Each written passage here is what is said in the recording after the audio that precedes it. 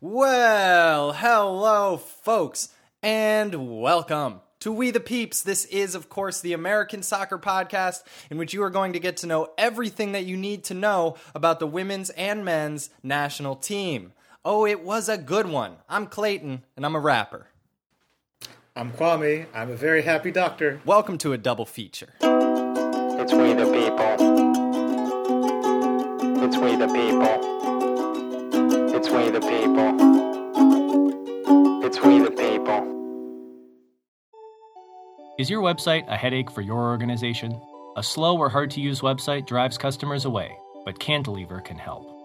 Our dedicated support department can act as your in-house team, handling everything from system upgrades to speed improvements to major design changes.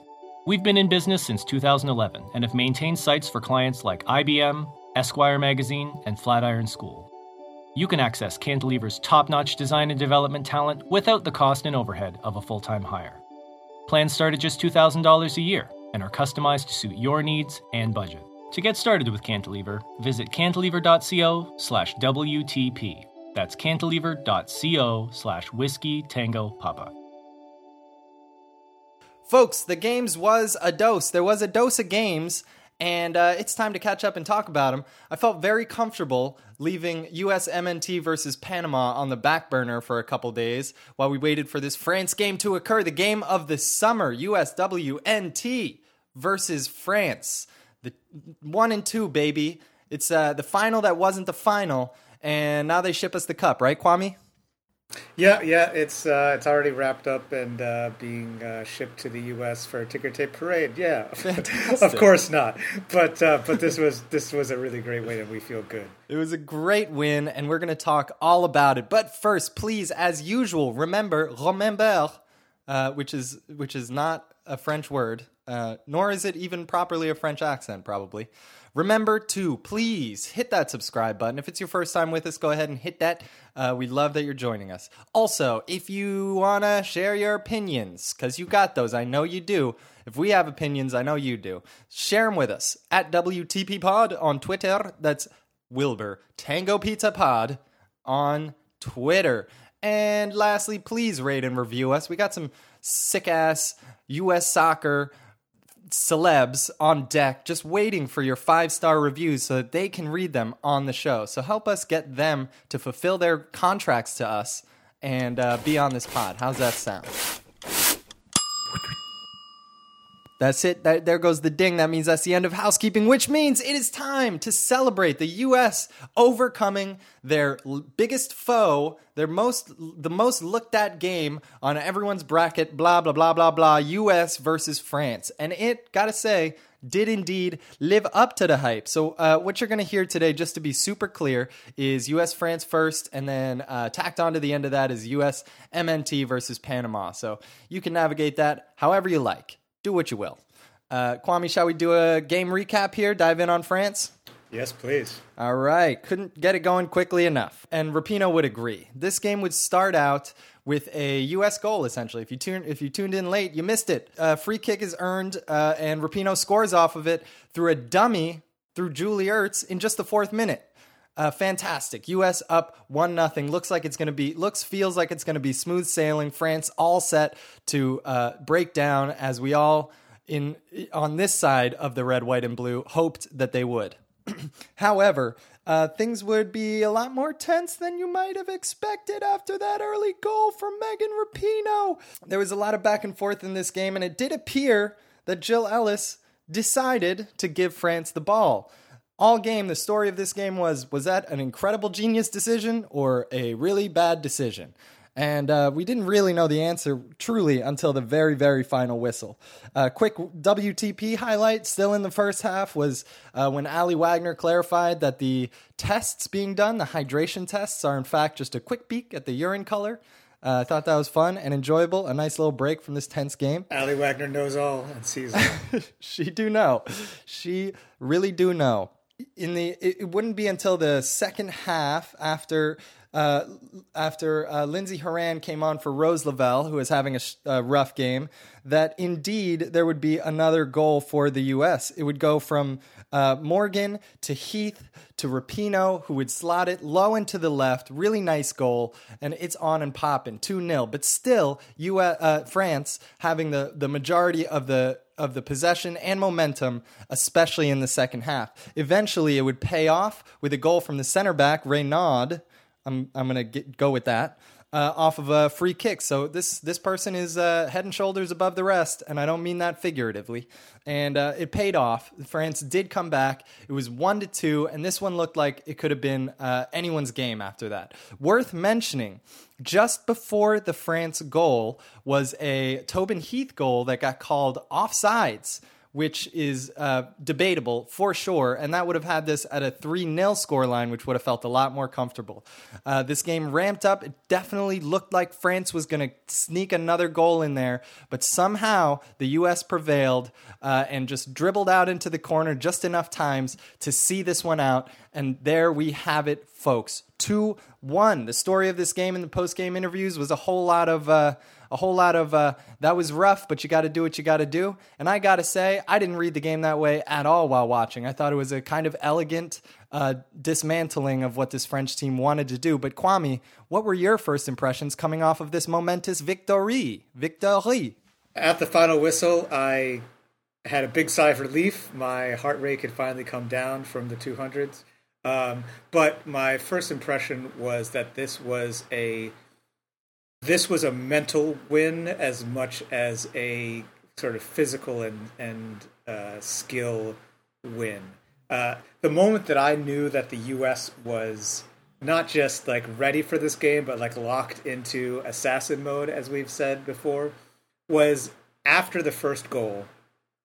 And, you know, of course that's something to like celebrate, right? But the U.S., they scored, they celebrated together, but not that much. And then at the end, the three forwards, Rapinoe, Heath, and Morgan, just turned around and slowly walked together back to the kickoff line in a block of three, just like, okay, here's the plan. You know, this is what we're doing. Like just clicked right back into killer mode. Assassin mode, baby. Watch out. And that's when I was like, okay, this team is ready. And so I would say that they have been, as you said, in the post game, they've been pretty critical of their performance, which again is a lot about mentality, right? This was a big heavyweight fight and they've won it, and they're critiquing their performance already.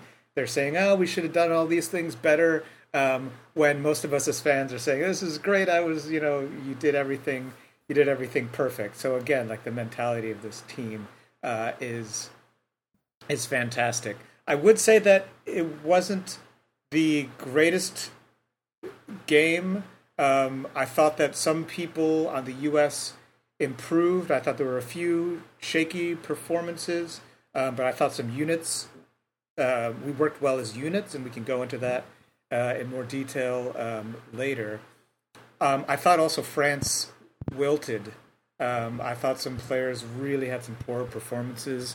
Majri, the left back, Wendy Renard, and Bakpati, their two center backs. Amandine Henry didn't have a great game. Really, I would say only Diani had a really good game. Man, Diani looks like a true superstar out there. Mm-hmm. You know, we talked a lot about Crystal Dunn, and we had certain questions coming into this game, right? And if you remember the preview, Crystal Dunn, she hasn't had great defensive performances. She's converted to a left back. We worried about that, especially the way she'd been exposed against Sweden and Spain a little bit. And then I also wondered about tactical switches. Could we make them? Would they work? Would the timing be right? And there was a tactical switch here in the 59th minute. The U.S. went to a 5-4-1. And up until that point, the 4-back U.S. line had been functioning incredibly well, exceptionally well, stepping up and keeping it tight. And then switched back to a 5-4-1 and still kind of did pretty well, managed to hold it together. Julie Ertz in the middle there. Yeah, so talking about the back line, I would say that two things. One, they looked the most coordinated and kind of in step with each other than any other match. Becky Sauerbund also looked sharper. She did. She looked like she was on her game. She looked ready for it from the whistle. Yeah. And then also, let's just say, this was the Crystal Dunn, all you people shut the hell up game. It sure was, man. She was sliding. She managed to put on ice the very viciously talented Diani. Yeah, I mean, I don't think she put her on ice. I wouldn't go that far. I think that Diani actually had the upper hand. But what happened is that she beat Crystal Dunn, but she never really got away from Crystal Dunn. Yeah. Crystal Dunn gets down to the ground and gets back up so fast. Her recovery speed is so quick, and she didn't ever get caught out of position the way that at times she has in the past. So when Diani beat her, she was right there to harass her. Yeah, that's and it's worth mentioning as well that didn't stop Dunn entirely from being involved in the attack. You know, this wasn't a hugely attacking game for the U.S., but she popped up a couple times. A couple times, I would say mostly it was a defensive, defensive effort, but everyone was on the same plan as to how to maximize the defense, not to leave her, alone. And I definitely feel like she played with a chip on her shoulder. And this was a way of saying, I'm not all you people who think I'm the reason that this team is not going to win the World Cup, take this, watch this. Because, she's fiercely competitive and she did better than I hoped, which is not to say that she was perfect, but she probably did as well as you could expect any left back to do against Diani in that form. So Jill Ellis has this team focusing on defense, giving France the ball, quoted as saying France doesn't want the ball, makes this move to the 5-4-1 when at a time when the U.S. could have taken the approach of pushing for more goals, and it all worked out. Kwame, this reminded me of, you alluded to potentially Ellis hiding something, having something up her sleeve, showing us a different look than we've seen so far in this tournament in the preview. You mentioned all this, and I think that you were right about that we did see something a little different from the U.S., and do you think it was the right move, and do you think, obviously we won, but things could have gone differently, and that doesn't necessarily mean it was the right tactical choice. Do you think it was, and do you think it was well executed? My opinion is I think it was the right move, but I think that it was too early. I think that France definitely was struggling to play well, and if we took away the flanks and made them come through the middle, I think that they weren't in a position to really do that.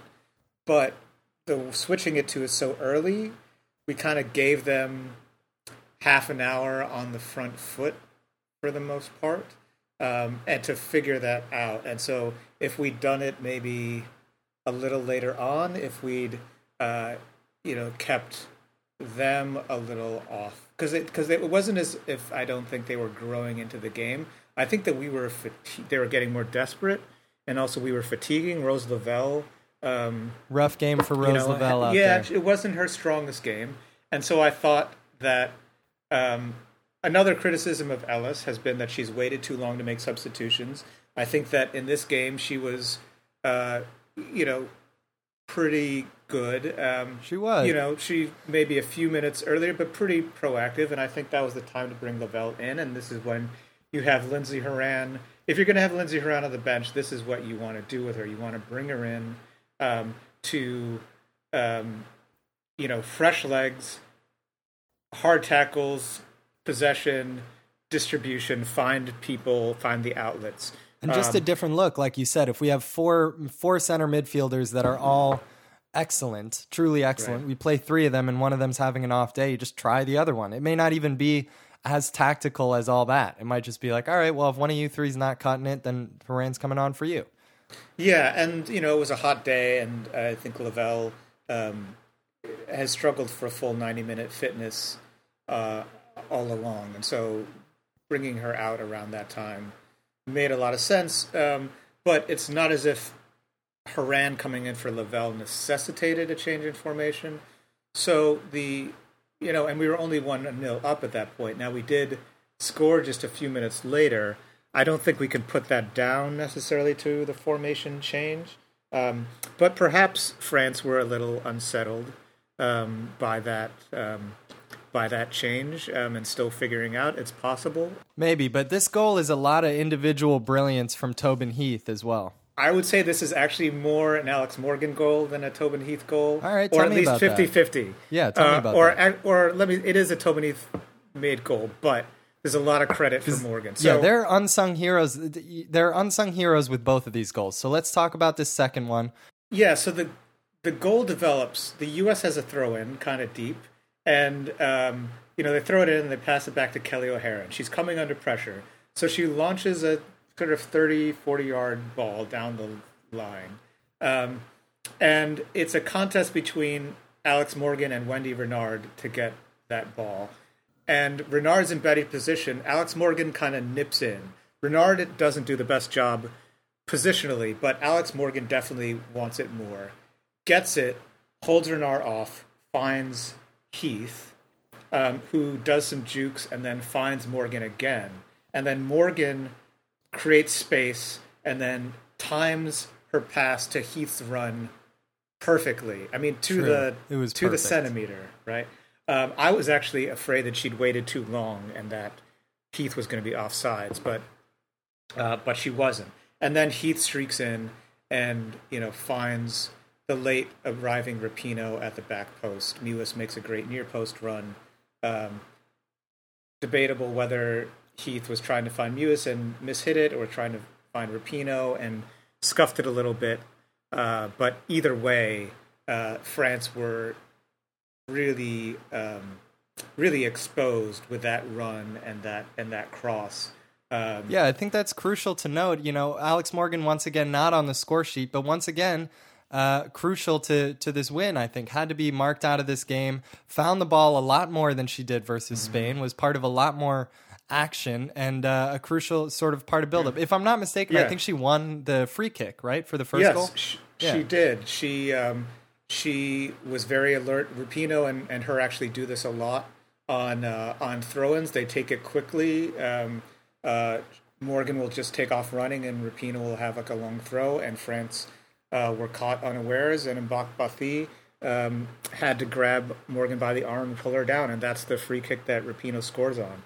Yeah, so on this free kick, I gotta give a serious shout out to Julie Ertz, who seems to get no mention at all, but in the discussion of this goal. But she makes the conscious choice to dummy this at the very last second. Does it in a way that's like authentically deceptive. It looks like she's trying to angle for a shot if you're the defender or goalkeeper. And this goes all the way in because of that dummy. It wasn't necessarily like a upper 90 screamer that Rapinoe tagged on that ball. Yeah, no, the shot went in exactly where the French goalkeeper had been standing when Rapinoe started her run up.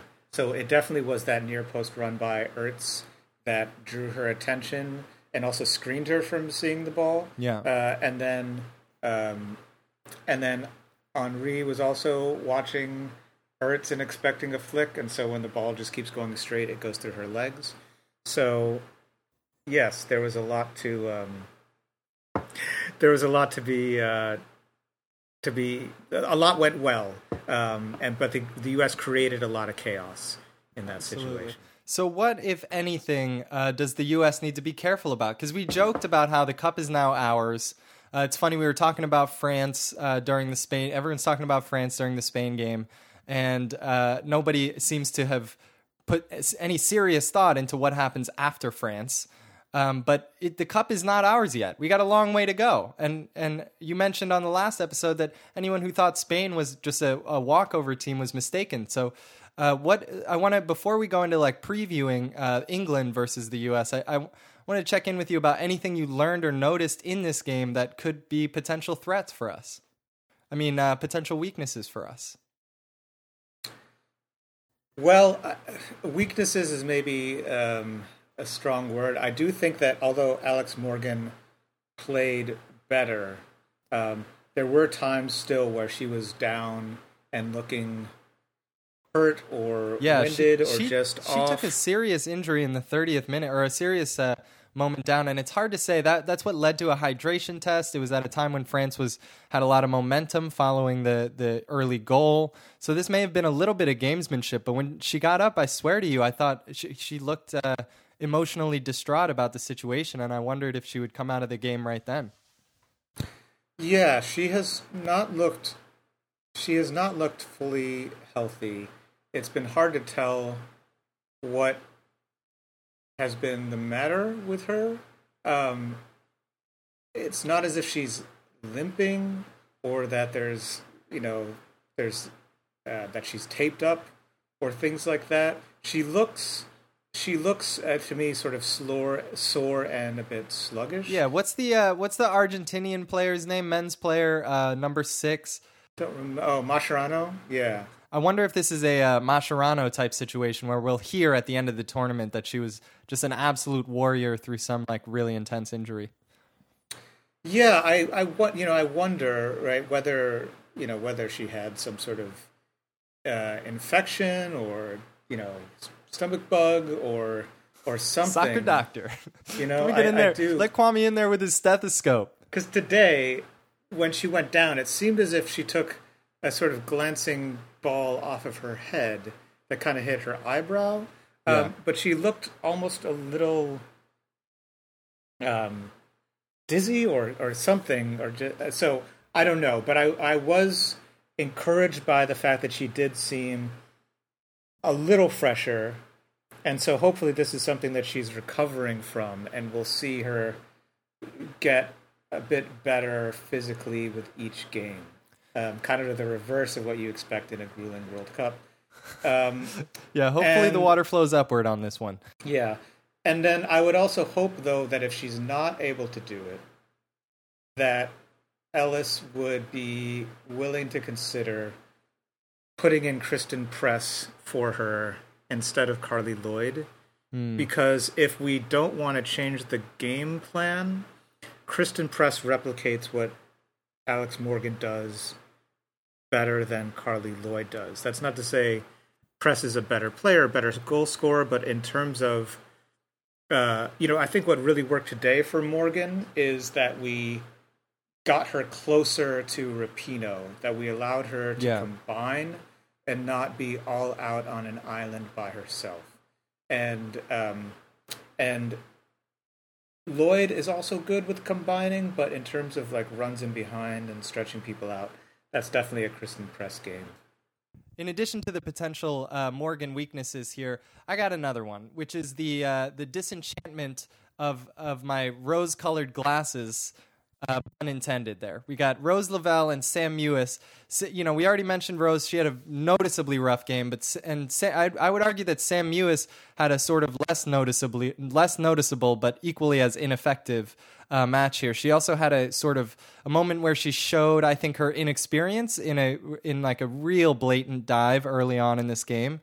And I think she kind of like in doing that, in making that decision, kind of illustrates why Jill Ellis is sort of bringing in these more seasoned players at the last second, because they may not be as physically able. The value of people not making mistakes like that, which could have been a very early yellow and potentially lead to having to play a player down, is even greater moving into these very high-pressure semifinal and final situations, perhaps, than having like a younger player who's got more legs on him. There's some truth to that. I think my counter critique would be that you had 3 years to prepare your players for this World Cup, and she didn't really give Sam Mewis enough reps, right? So if you create a situation where you don't give people enough experience and then say, oh, well, they're not experienced enough, so I can't use them, that's on you a little bit. I mean, without Horan picking up some injuries in the build-up, I don't think we see Sam Mewis play as much of a part in this World Cup, and we see how talented and how valuable she's been. So I think that this was definitely the biggest game of both Lavelle's and Mewis's life, and so it's not surprising that they would have moments of, of being shaky. Notably, not nearly as shaky as some of the French players who are more experienced. But so, and Mewis, I would say, also had a big mistake in terms of the goal that France scored. That was pretty much on her, in that she bites on the fake kick, on that free kick, and so she's the reason that Renard gets a head start on her markers and is 2 yards ahead of everyone. And it's right after that Mewis comes off. So, but I think Mewis had a decent game. I think that she had some good long range shots, and was a presence in the midfield. And then I think she tired and was subbed out appropriately. But when she came out, it was Carly Lloyd that came in, which I think is, again, another critique of Jill Ellis, right? Yeah, so Lloyd comes into this game for Mewis, and I thought that she looked pretty good. It looked like she had at least one really important stop in the crucial period where we were trying to sweat this game out. She came in with some intensity and did the job. It's not that Carly Lloyd did a bad job. I thought she did a reasonably good job. It's that the midfielders that Jill Ellis brought, apparently she didn't trust to do the job that she conceivably brought them for, to be experienced midfielders who wouldn't blink in a pressure moment. This was a pressure moment. Your starting midfielder was gassed.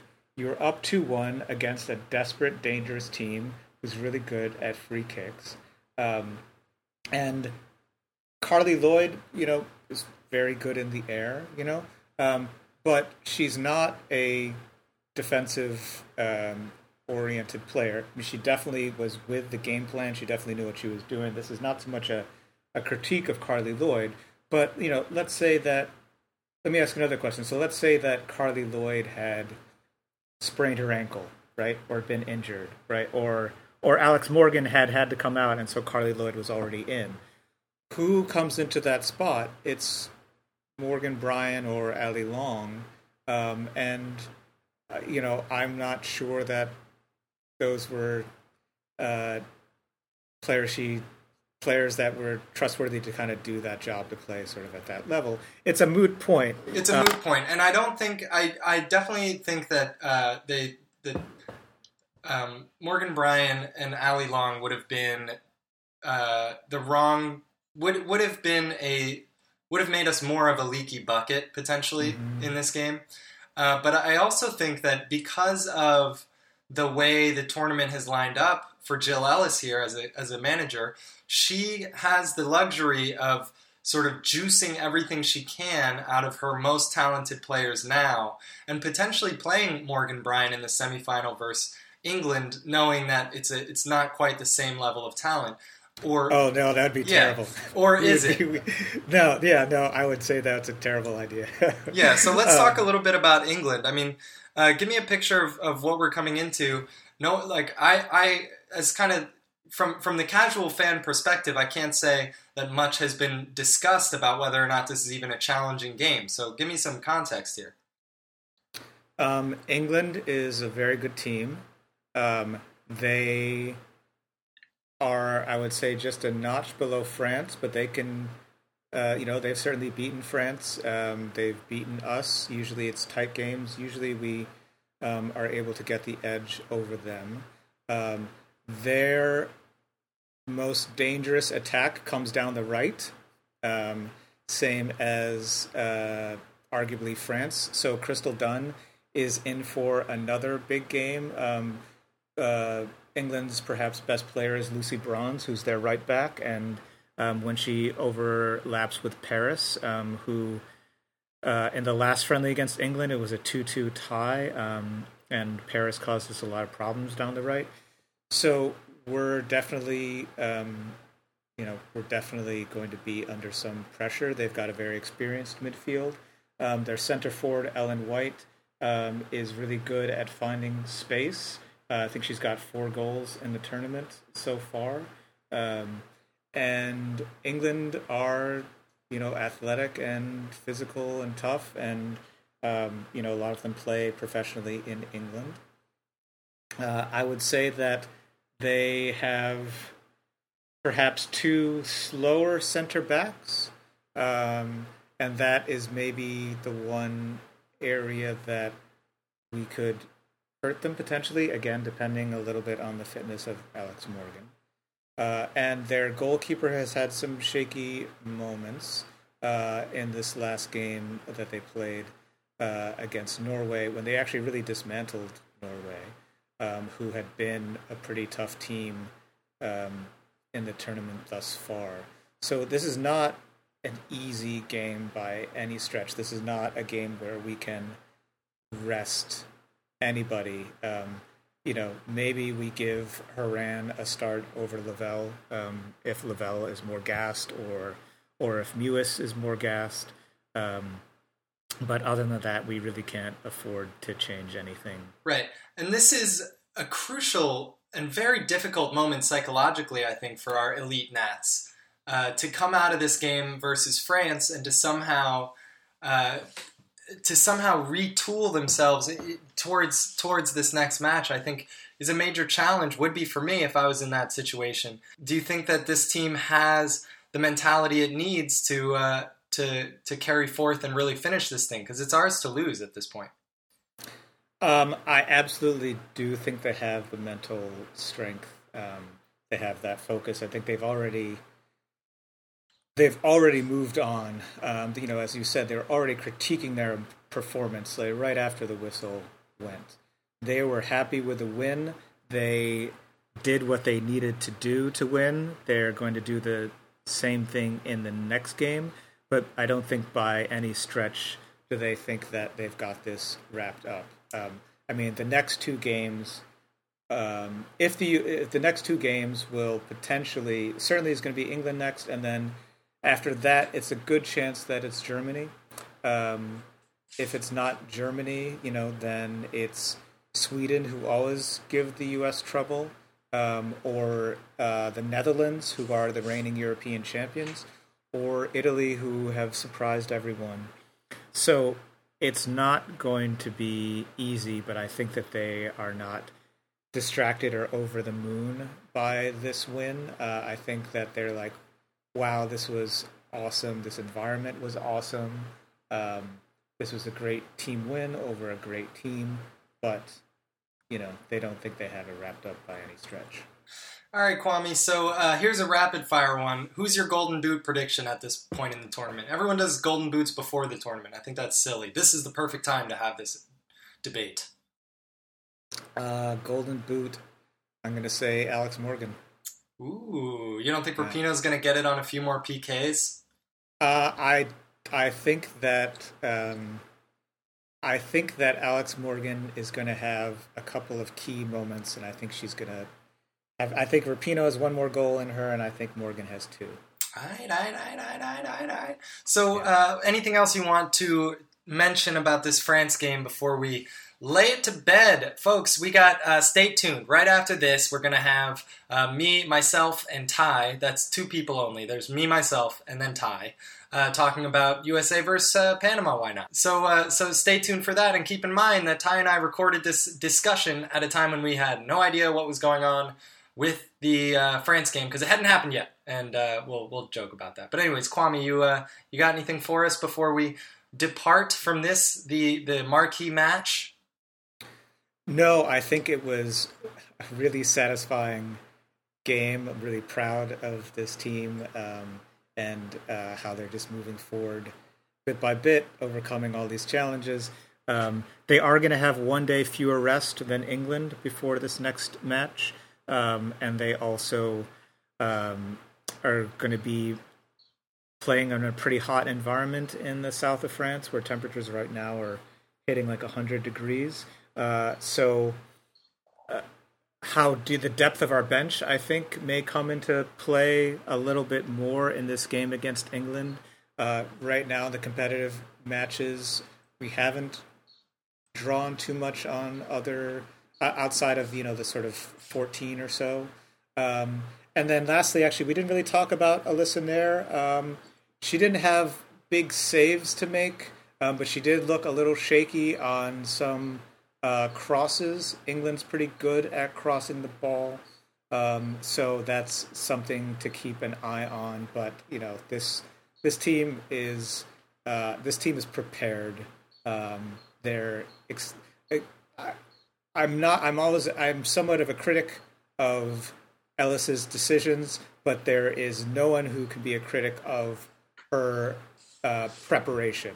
This team is on the same page. They know what they're doing. When she says do this, they're drilled. So, and maybe that's as important as anything else. All right, folks, don't stop sweating yet. We still got a lot of World Cup to go. Moving on. Zoomy zoom, do a little spin in the telephone booth. And now I've got my USMNT Superman costume on, ready to talk Nats. What's up, Ty? Hello. Crazy game for the WNT, huh? Can't believe that they either won or lost in such exciting / boring fashion. Precisely.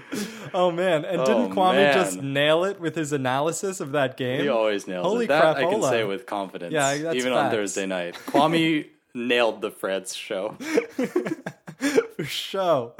All right, cool. So if you stuck around with us, you are the all-around Nats fan, and we love you much. So thank you for staying. You're going for the EGOT of national team coverage. You listen to the U20s. She the peeps. And then Vanilla, we the peeps. Yeah, Vanilla, we the peeps. And the last one is if you listen to the peeps, the yearly award show we do on this podcast called The Peeps, you get yourself an EGOT, an acronym which no longer makes sense, but it's still called an EGOT. Okay, guys, the game hath waseth been USA versus Panama. And it was Panama. It was Panama. It was definitely the third game of a group stage, and I'll tell you all about it right about meow. Both gloves, Sean Johnson, folks. Just Sean John. Dule Hill doppelganger. A fair warning. There may be a couple names you're not so familiar with coming up here. But you'll get out there, Daniel Lovitz. Get out there, Daniel we love Lovitz. Oh, we love it, kind of. We love it's the Nats. The Nats are a love-it's-hate-it's relationship. We've got Omar Gonzalez. Welcome back, the other Franco, Matt Miazga. Galaxy. He's undeniable. The other Franco. The other Franco. Franco doppelganger. We got the soccer player formerly known as Cannon, Reggie. Yes. We also no Lima Bean today. Lima Bean took a rest, had a soak. We've got Jonathan Lewis. Expanded a little bit in some stock. We got Jonathan Lewis. Welcome back. I think maybe second cap here for Jonathan Lewis. Promising player on the left wing. In the midfield, we're going to have DJ Orgy, protect your neck. I wrote down Alejandro Bedoya, which is wrong. Wow, I heard that coming out of your mouth. It's not correct. Roldan, thank you. I just reflexively wrote Bedoya, which is very fitting. Sure, just go for that. For what Roldan is laying down on the table. We have Will Trappington, the captain that would be king. On the right side of the midfield / attacking force, we have Jordan Morris. And lastly, but very much J-Mo Smooth. J-Mo Smooth, he's back. Right foot and a half a left foot. 1.5 boots for Jordan Morris.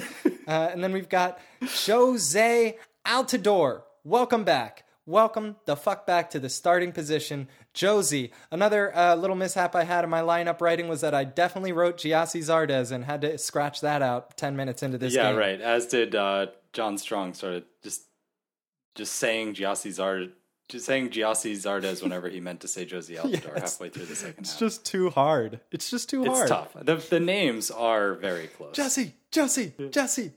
When Jurgen Klinsmann yelled at them, it was very, very similar. All right, so this game would end up 1-0 to our fair Nats, but not without a few fantastic We the Peeps highlights along the way. The first one came in the pre-show. Kate Abdo putting the heat on Will Trapp in her questioning. I missed this, Clayton. Can you recap the shade that Kate Abdo dropped? Oh yeah, the shade was light but clear, Trappington. I'd say. Essentially, Donovan is saying like, oh well, if he can show us today that he can be a game changer in a difficult game, and this might be a difficult game. You have to hold your nose even more. Then that I think he could be the number 6 moving forward.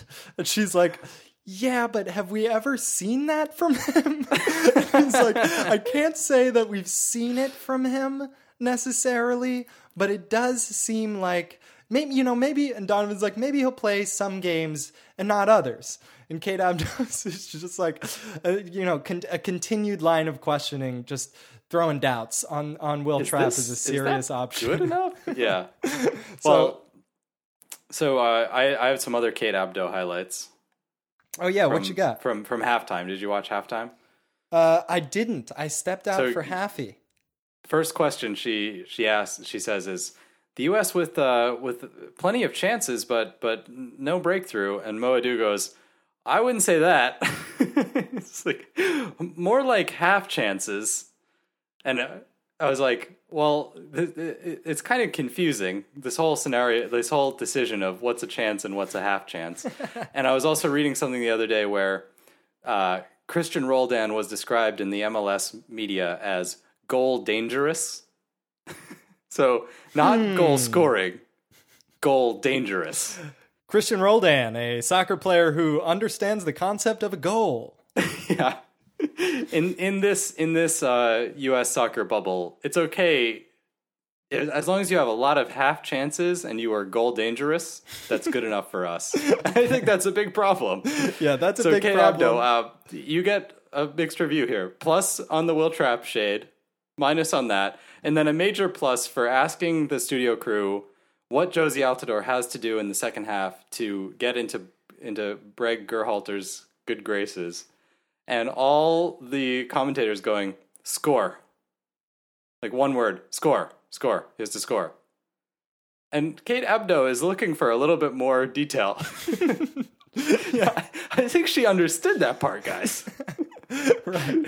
Yeah, coming from two dudes who managed to talk for hours on end about this team, I'm sure that she was expecting a little bit more than that. Subtle nuance. Yeah. So how does a bicycle kick winner taste? Yeah, so to get back into this recap here, there were chances. We did get to see Pulisic walk on the field, technically. He was wearing a jersey, and he was on the field. I think I saw him, yeah. But that's about it.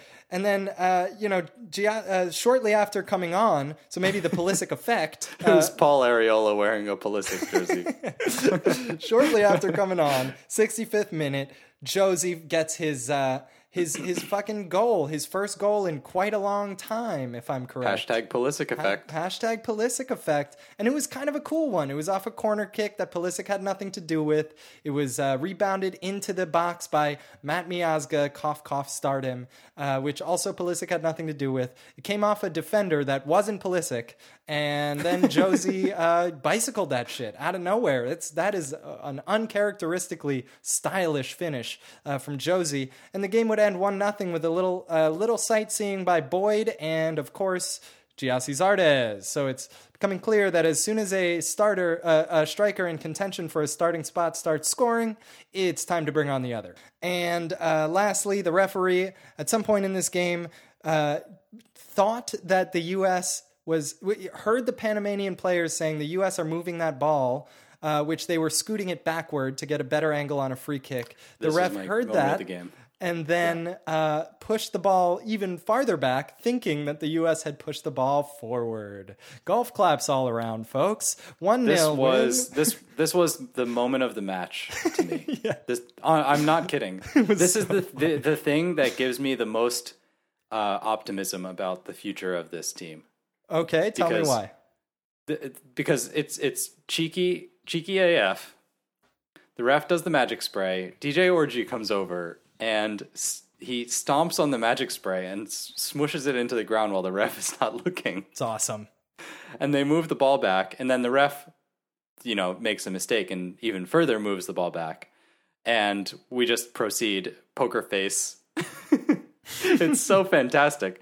And it reminds me of a moment in a past game in the Copa America 2 years ago where we were playing Argentina and Leo Messi gets fouled from behind by Chris the Miss. And it's like 35 yards out. And Leo Messi ends up taking a free kick from about 29 yards out that he scores. And it's Jurgen Klinsmann, to his credit, I want nothing to do with him as national team coach, but I would like him as a gadfly, a critic, because he noticed this and he called it out as one of the things that he felt like was endemic to the U.S. game, is that we're not willing to do these little things that give you an edge. And I'm not fully settled on it. Like, it's going to take me some getting used to. I definitely don't like diving. I don't like my team to dive. And I don't like my team to like bite the other team on the shoulder like El Salvador did to us a couple years ago too. But I don't mind me a little bit of magic spray shenanigans. I gotta say. Yeah, and it's and after the magic spray shenanigans, the reaction to being given an advantage wasn't like, "Oh, we're sorry, like we don't deserve that." Yeah, exactly. Like it was like, "All right, like we got that. We're about to score." And they didn't. Yeah. So this was a second string performance, from this team in a lot of ways. Ty, what were your general first impressions after these benchies walked off the field? Yeah, it's really hard to draw a lot of conclusions. Panama also weren't playing their strongest team. I thought the lack of cohesion was very visible. It was super friendly mode, and with the exception of Miazga, who is as of 2 years ago in MLS, it was all MLS players. And so what it kept making me think over and over is just that MLS is like the graveyard of creativity. Unfortunately, I think that's changing, and I hope it's changing. But we just don't look like breaking anybody down. Like there's no ideas, there's no, cleverness through the middle or quickness. And it's just sort of like, I don't know, the same plan over and over without success. And I'm trying to understand when people go on about Greg Berhalter's system and what he wants he wants people who can fit the system. Yeah. Am I missing something here? What's the system? Yeah, the system. Exactly. It's like literally anyone off of any soccer field anywhere could fit the system that they just played. It's just like, I think the one thing that was noted was that he wants the striker to play more defense. Okay. That's not really a system. Yeah. I think, We're playing 4-3-3. So it looked like pretty normal 4-3-3, but it was very normal. It was very white toast. I do get the sensation that Greg is like pulling back a little bit on the tactical complexities. I think he's realizing the nature of the national team job, and I wouldn't be all that surprised if he had had that conversation with the team. That's not a conversation you want to have publicly. Hey, I'm going to pull back the reins on all this tactical stuff. We're going to keep it simple. I've learned since starting this job that doesn't work. But I could see him having that discussion with the team, and maybe that's why we see the Lima Bean riding that line as much as he is. Lima Bean. I like both of the right backs equally. Yeah, let's talk about bright spots here. Things. I think Reggie looks like he's got some sauce. He looks like he's got a little something to him. Yeah, he definitely has a swag. He had the angry moment he had the Weston McKennie commemorative angry moment of the match when he cursed at the referee. Very easy lip read after a bad call. Or his bad call from his perspective. It was just like two players getting tangled up. I thought it was a bad call. I like seeing that. Yeah, I like seeing that too. I like seeing that for sure. I was a little bummed that that Miazga didn't have more to do, because I thought it would have been good to see him tested a little bit more. I really think he's better than Long and Zimmerman, but I think so, and I think I honestly felt that he did find a way to prove that, even though he had less to do. He was he could be seen at the early stages of a lot of offensive moves, which is one of his clear, outstanding gifts. And he also got involved in some first balls off the goal kicks that where he got to show his strength and his ability to win those. He got called for a couple early fouls, which strikes me as a very fast way to go out of favor with Greg E.B. But I think he's the type of player that is a little bit overly victimized by the whistle, and he's just got to learn to rein it in. I thought he did make a decent impression here. Yeah, that's true. Yeah, I guess I'm thinking of big moments, and if you don't have a lot of big moments, that's generally good as well. And I think it's clear that I don't remember the name of the striker in the first half, but the one Panamanian striker kept trying to get in behind, and every time he was trying to go one-on-one with Omar Galaxy. It's like, oh, easy choice. Easy choice. Yeah. Give me Galaxy, please. Yeah, this guy or that guy. So that's at least a second party judgment that is worth paying attention to. And Omar looked rather shaky in a lot of those moments, so I think they were right to pick his side. I agree. But yeah, I mean, I feel like it's another one of those where the team didn't have enough to do, or we really learned much about them. And then I look at the draw. I start getting hype. Knockout stage. This is gonna be fun. Yeah, I know it's and sad, I see our side of the bracket is Panama, Jamaica, and Curacao. So our path to the final is through three teams who are barely or are actually our group stage opponents. Yeah. Barely better or actually were one of the opponents. Did you catch the John Strong attempt to hype up Curacao? He was like, yes. Like, yeah, they're coming up against a fierce Curacao. Confident Curacao team. And, the overall thing about this tournament is like, ever since Trinidad, we were like, all right, this Gold Cup, this better be good. And I feel like we're just not going to get to see the team play a real tough match until the final. And, jinx on jinx there, but... Jinx on jinx there. I think if we come up against a Panama first team in the semis, that could be a fun game to watch, like a competitive game. I'm sad to say that that's where we're at, that a first team Panama is like, a solid match for us, but I think they are. Yeah, it's true. So we'll see if we can do it. First team against first team. The second team's, we got some evidence, but yeah, it'll be a different game. Nonetheless, I'm kind of like bummed to not be seeing more intense moments, because this tournament is full of intense moments a lot of the time, and it's a really fun tournament. But it seems like Costa Rica and Mexico got stuck on the other side of the bracket and are going to face each other in the next round, and so it's gonna be a weaker pool of semifinalists than we're used to. And this particular side of our bracket is really, really weak compared to teams that we've seen in the past. So, it's fun to see the U.S. Win by large margins. That's definitely an interest of mine. But I've had enough. I've had enough of this isn't real, and I'm waiting for that sweet competitive action coursing through my veins again. Yeah. So what do you think about this kind of percolating Nations League scenario as a response to this exact problem? Yes. Can you explain it's happening for the listeners who don't maybe know about this or whatever? Can you explain it to them?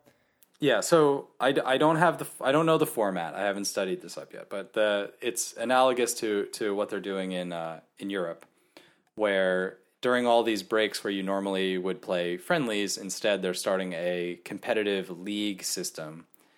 So every team in the region is playing competitive matches more frequently. So you have fewer of these breaks that are just for friendlies.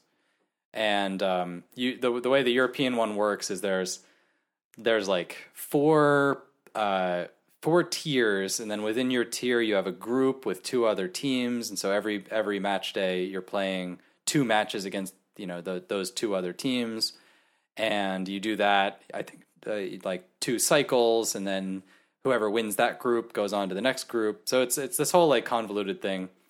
And we'll have to read up on the particularities of the CONCACAF iteration, because I'm sure it will be dumb in some comparative way.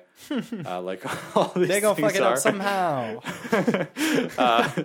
Sounds great. I'm just kidding. I love CONCACAF. Yeah, sounds great. What's the drawback? I'm proud of my region. A funny side benefit of that for the Nats in particular, for our Nats in particular, is being able to cap players more often. Get being able to cap players is huge. Caps. But the most important thing, I think one of the biggest complaints I have, I'm glad you brought this up, is that the U.S. doesn't play away very much. And so we go into these matches like that initial round of World Cup qualifying. You remember last time, U.S. goes down to Guatemala and loses 2-0. Carlos Ruiz double, I think. Or maybe it was 3-1. But they lose. They have no business losing to these teams. I mean, the talent gap is so dramatic, But if they went to Guyana, I think Guyana gets a point off them. Straight and then up. when they play in Minnesota, it's no problem. But our players are just so unadapted to travel, and and that parallels a lot of things with American society. Like our young people don't travel quite as much as people in other countries do. And so even this relatively cosmopolitan set, especially since we've had a propensity to pick so many domestic-based players. And then like even the Europeans don't tend to do super well in that environment because it's very new to them.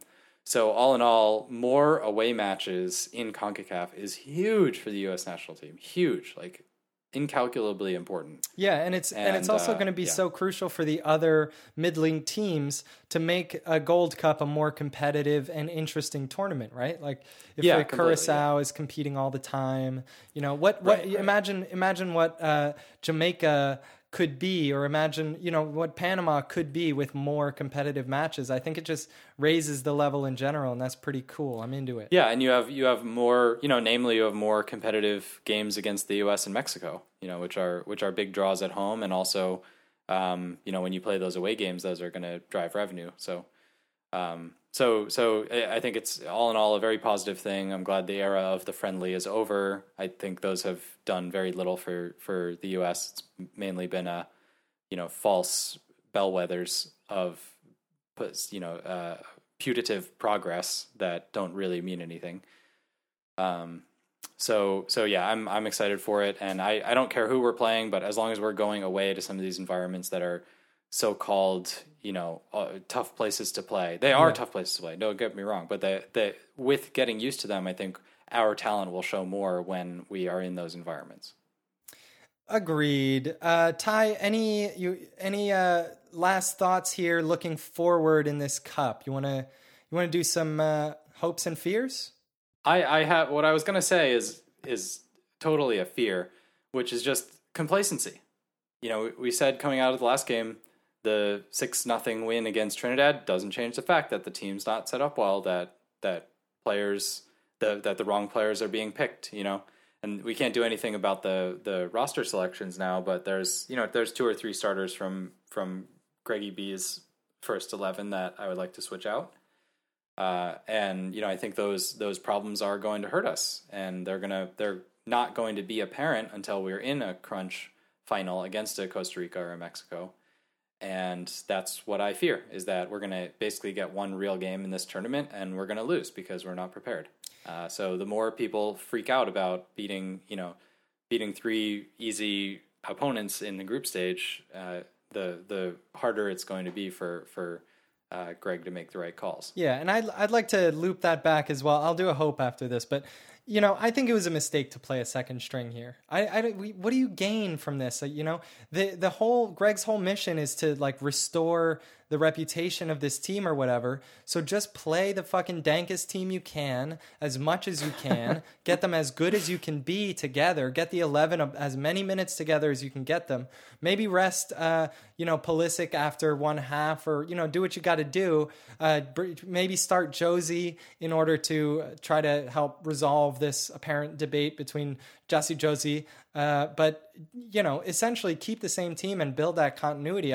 I had this same problem with the women's team switching out their entire roster, in particular with regards to Alex Morgan, but none of that, but felt totally different with the women's team because it's such a longer tournament. Greg's got 6 games or whatever to 5 games to 6 games to make this team look good, and he missed one of those opportunities. Yeah, and you're spot on, because the women's team, they played 3 friendlies, I think, with essentially the starting 11. And this U.S. team didn't even have, I don't think they had Pulisic until the group stage, right? Correct. Or no, they didn't have Adams. They weren't supposed to have Adams even until the first game of the group stage. So they had Pulisic for part of the last friendly. And so where's the cohesion coming from? I think I totally buy what you're saying. It makes more sense to just, in general, like for us, our thing is like, we want there to be a U.S. team, and just thick and thin, just go with that team until, some break point, and then reset the team and just stick with that.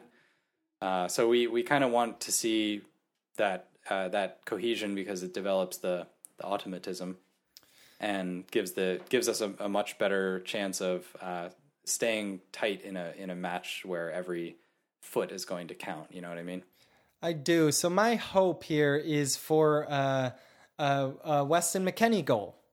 I think he's one of he's my fave Fodays, and I think he deserves more attention than he's been getting. And if there's one sure way to get talked about, it's by scoring a goal. And Weston's got some goals in him. Oh yeah. Get in there, Wes. I'll go for a hat trick. A Weston hat trick? Yeah. Weston hat trick. Fuck yeah, that'd be amazing. I want to see 3 Weston celebrations, double hattie, golden boot. Do the Alex Morgan, not 3, not 4, not 5. All right, yo. That hasn't worked out for her. Oh, pending the France game. We'll see. Yeah, pending France game. She's either vindicated right now or continues to be struggling. Yeah. All right. I really like ballpoint pens. It's a classic design, and from what I understand, there's some link between the materials used in ballpoint pens and lighters, which is why Bic makes both. I also like... wow. That Reggie cannoned my mind. Dude, yeah, someone inherited that company and was like, I'm looking at these materials. I really like cellular shade blinds. I just got me a set of those, and they rise and fall freely, and they look great. So you get those before it's too late for the Memorial Day sale. And I really love shoes made of leather or other, legit materials. Shoes are made of such crap these days, aren't they? And I like a shoe that will get to know your foot over time. Nice. But I don't love any of that shit as much as I love the Nats. Goodbye, people. Bye-bye. It's we the people. It's we the people. It's we the people. It's we the people.